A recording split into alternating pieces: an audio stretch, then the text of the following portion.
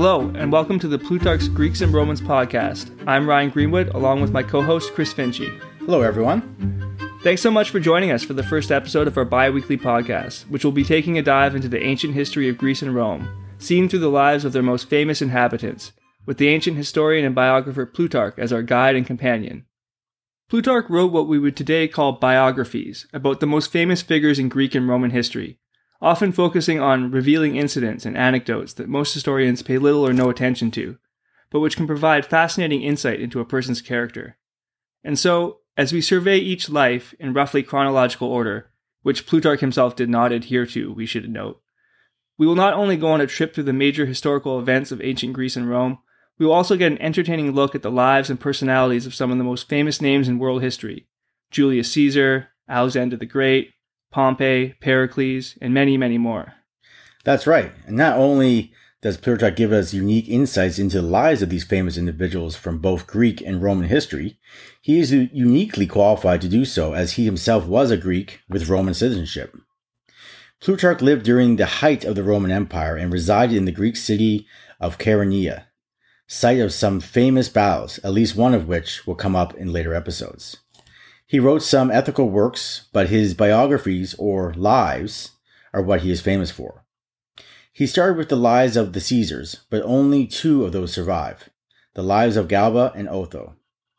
His truly influential work is The Parallel Lives, a series of paired biographies, each featuring one Greek and one Roman.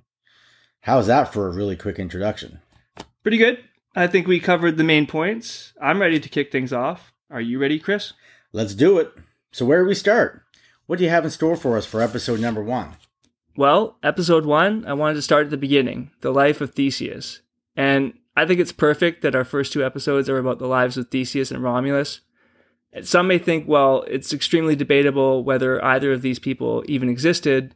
Why not start with people we are a lot more certain about? But to me, it is that mythic/legendary status that makes them the perfect starting point for our podcast. Because for the Greeks and Romans, their history began with the heroes. In ancient Greece, it seems like almost every landmark had a legend. Every river, mountain, and cave had been visited by a god or hero in the distant past. Every city or polis had its own hero. And then there was Hercules, who was shared by all of Greece. The hero of Athens was Theseus. Given his association with a city like Athens, that would become so prominent in Greece, it is perhaps unsurprising that Theseus had a great many stories and adventures told about him. Theseus' father, Aegeus, was descended from Erechtheus and the earliest inhabitants of Attica, the region of Athens. His mother, Aethra, was the descendant of the legendary king Pelops.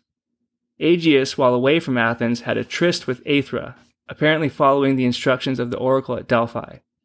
Theseus was conceived, and before Aegeus left for Athens, he placed a sword and shoes beneath a large stone and told Aethra that when his son was able to lift the stone and claim these tokens, he should be sent to him in Athens. Theseus grew up to be a strong and exceptional youth, and in due course claimed the gifts left by his father, and was told to sail to Aegeus in Athens. Theseus, however, chose to travel the dangerous land route instead. As Plutarch writes, "It was at that time very dangerous to go by land on the road to Athens, no part of it being free from robbers and murderers.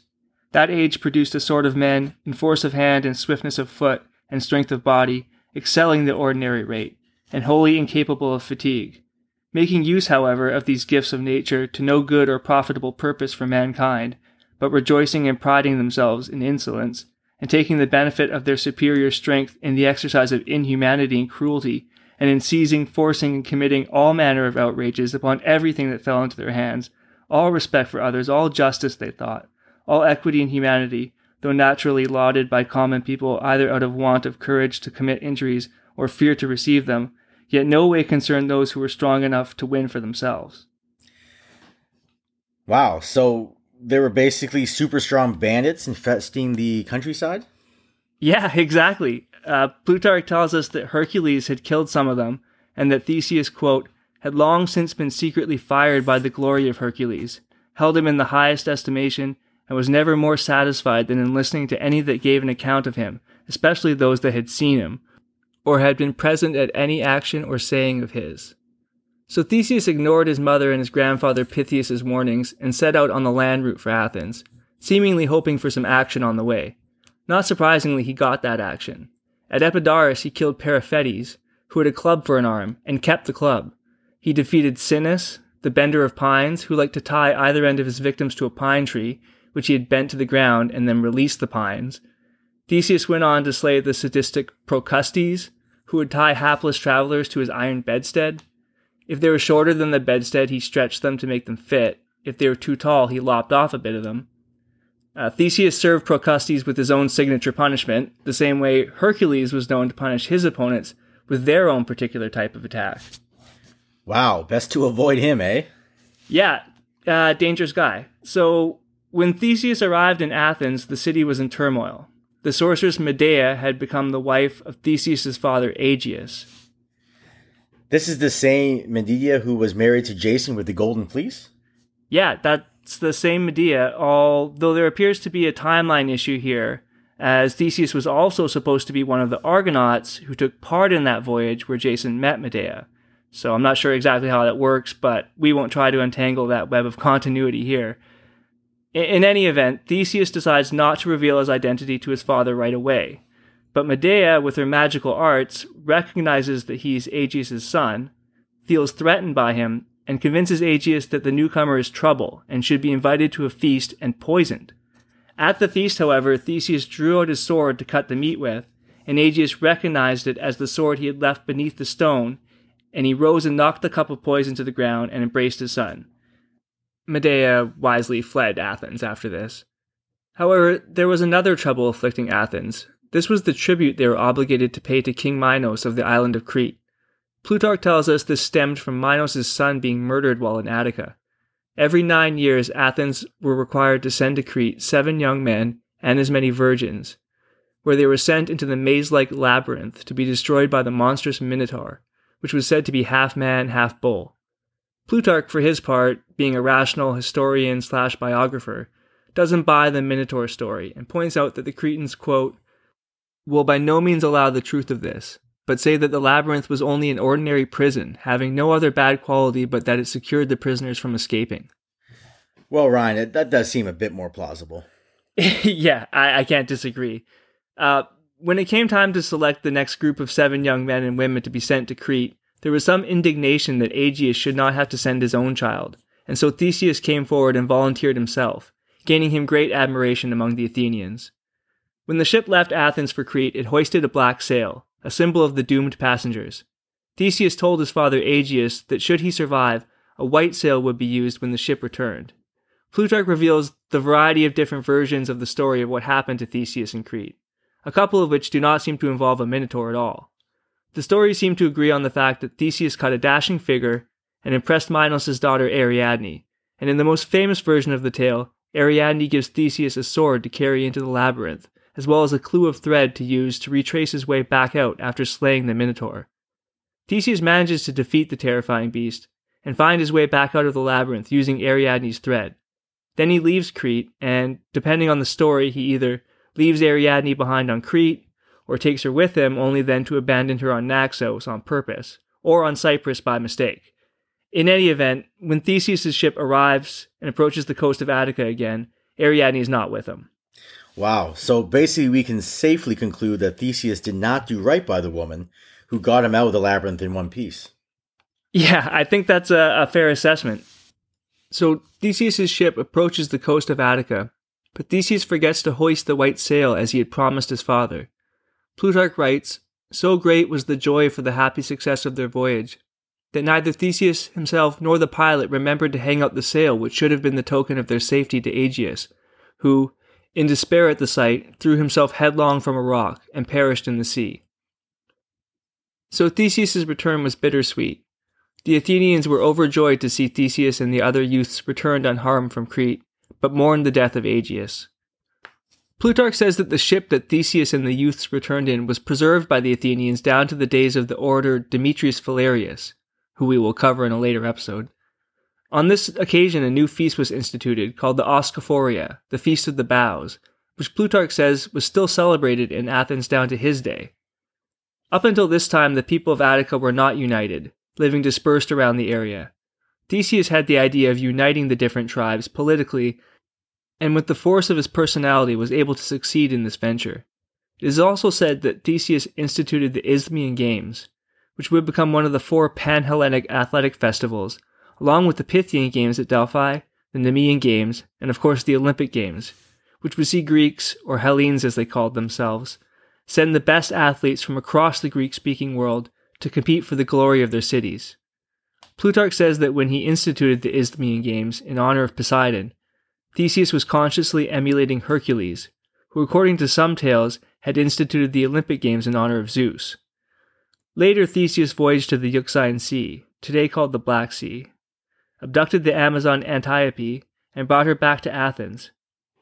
The stories of Amazon warrior women in Greek legends is now thought to refer to the Scythian nomads who did dominate the grasslands to the north of the Black Sea in ancient times, and did have a great number of warrior women. Oh yeah, of course. I think I've seen this show before. Xena, Warrior Princess? Great reference. I loved that show when I was a kid in the 90s. Definitely had a crush on Lucy Lawless. Who didn't? Did you know that she was also in the Spartacus TV show? She could be like a symbol of this podcast. She has both Greece and Rome covered. Anyway, I'm getting off topic here. So, no, Xena is not an accurate depiction of female Scythian horse archers, but the Greek stories of Amazons do appear to be based on the existence of real female warriors in the Black Sea region. So, in any event, Theseus carrying off Antiope prompted the Amazons to attack Athens. They penetrated the city itself, and they fought an epic battle against Theseus and the Athenians. This battle became a very popular subject for ancient sculptors and artists to depict. It seems this war with the Amazons was ended by a treaty, and the Amazons withdrew. As to what happened to Antiope, it's unclear. Some sources say she married Theseus, some that she died in the battle.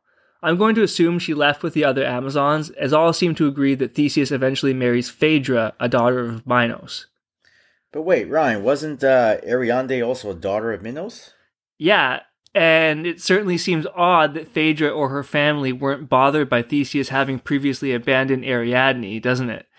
Anyway, that will come a little later as the sources tell us that Theseus would try stealing one more bride before settling down with Phaedra. This other attempt at kidnapping a wife apparently resulted from Theseus's famous bromance with a man named Pirithous. It seems Pirithous had heard about Theseus's adventures and was impressed, and so decided to steal Theseus's cattle. This might sound weird, but actually stealing each other's cattle seems to have been a pretty common way for these heroes to enhance their reputations.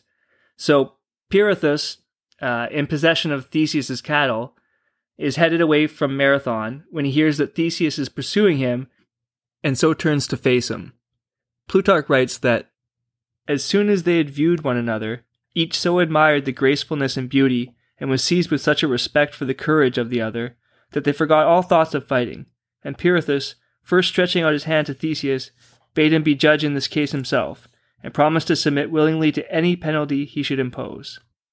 So love at first sight. Apparently, the two became inseparable, and eventually decided that they should both marry a daughter of Zeus. Theseus chose Helen of Sparta to be his bride, and with Pirithous' help, was able to kidnap her. And so we're talking about the famous Helen of Sparta. Yeah, though she was just a child at this point, not yet the beautiful woman for whom the Trojan War would be fought. And Theseus was said to be about 50 at this point, which makes this even more objectionable than his previous attempt to steal a bride. Theseus hid Helen away until she was old enough to marry, but fortunately her brothers, the twins Castor and Pollux, were able to rescue her. Theseus eventually lost favor with the Athenians and retired to Skyros, where he was murdered, but his bones were later returned to Athens, and Theseus' tomb in the center of the city was sacred ground right down to the time that Plutarch was writing in. So Theseus was a hugely important figure in the history of Athens, whether or not the stories told about him were all true. The Athenians believed that he was the one who liberated Athens from the domination of King Minos in Crete, united Attica, and founded festivals like the Panathenaea and the Isthmian Games. His ship was preserved in the city, and Athenians could walk by his tomb and the spot where he battled the Amazons. He was very real to them, and it is almost certain that some of the great Athenians we will encounter in later episodes were inspired by stories of Theseus' exploits. Well, that does it for Theseus. Next episode, we'll move on from the legendary founder of Athens to Romulus, the founder of that other great city, Rome. Thanks for tuning in to episode 1 of the Plutarch's, Greeks, and Romans podcast. If you enjoyed the episode, feel free to head over to our blog at plutarchsgreeksromans.wordpress.com or leave us a review on whichever podcast service you're using. Hope to see you for episode 2. Thanks.